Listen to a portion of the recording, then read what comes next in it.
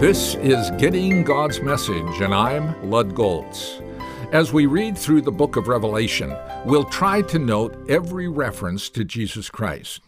Ask God for a deeper insight into the person of Jesus Christ.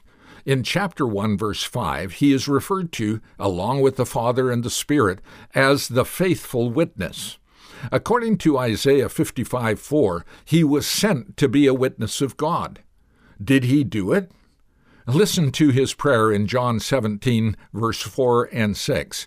I have brought you glory on earth, and I have revealed you to those whom you gave me. Verse 8, I have given them the words you gave me. Verse 14, I have given them your word. Verse 26, I have made you known to them and will continue to make you known.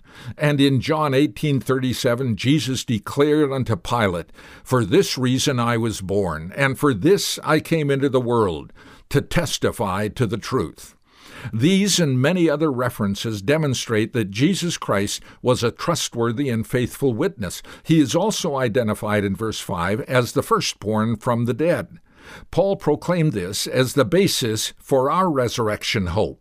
In 1 Corinthians 15, he says, Christ has indeed been raised from the dead, the firstfruits of those who have fallen asleep. In Christ all will be made alive, but each in his own turn, Christ the firstfruits, then when he comes, those who belong to him. He also is identified as the ruler of the kings of the earth.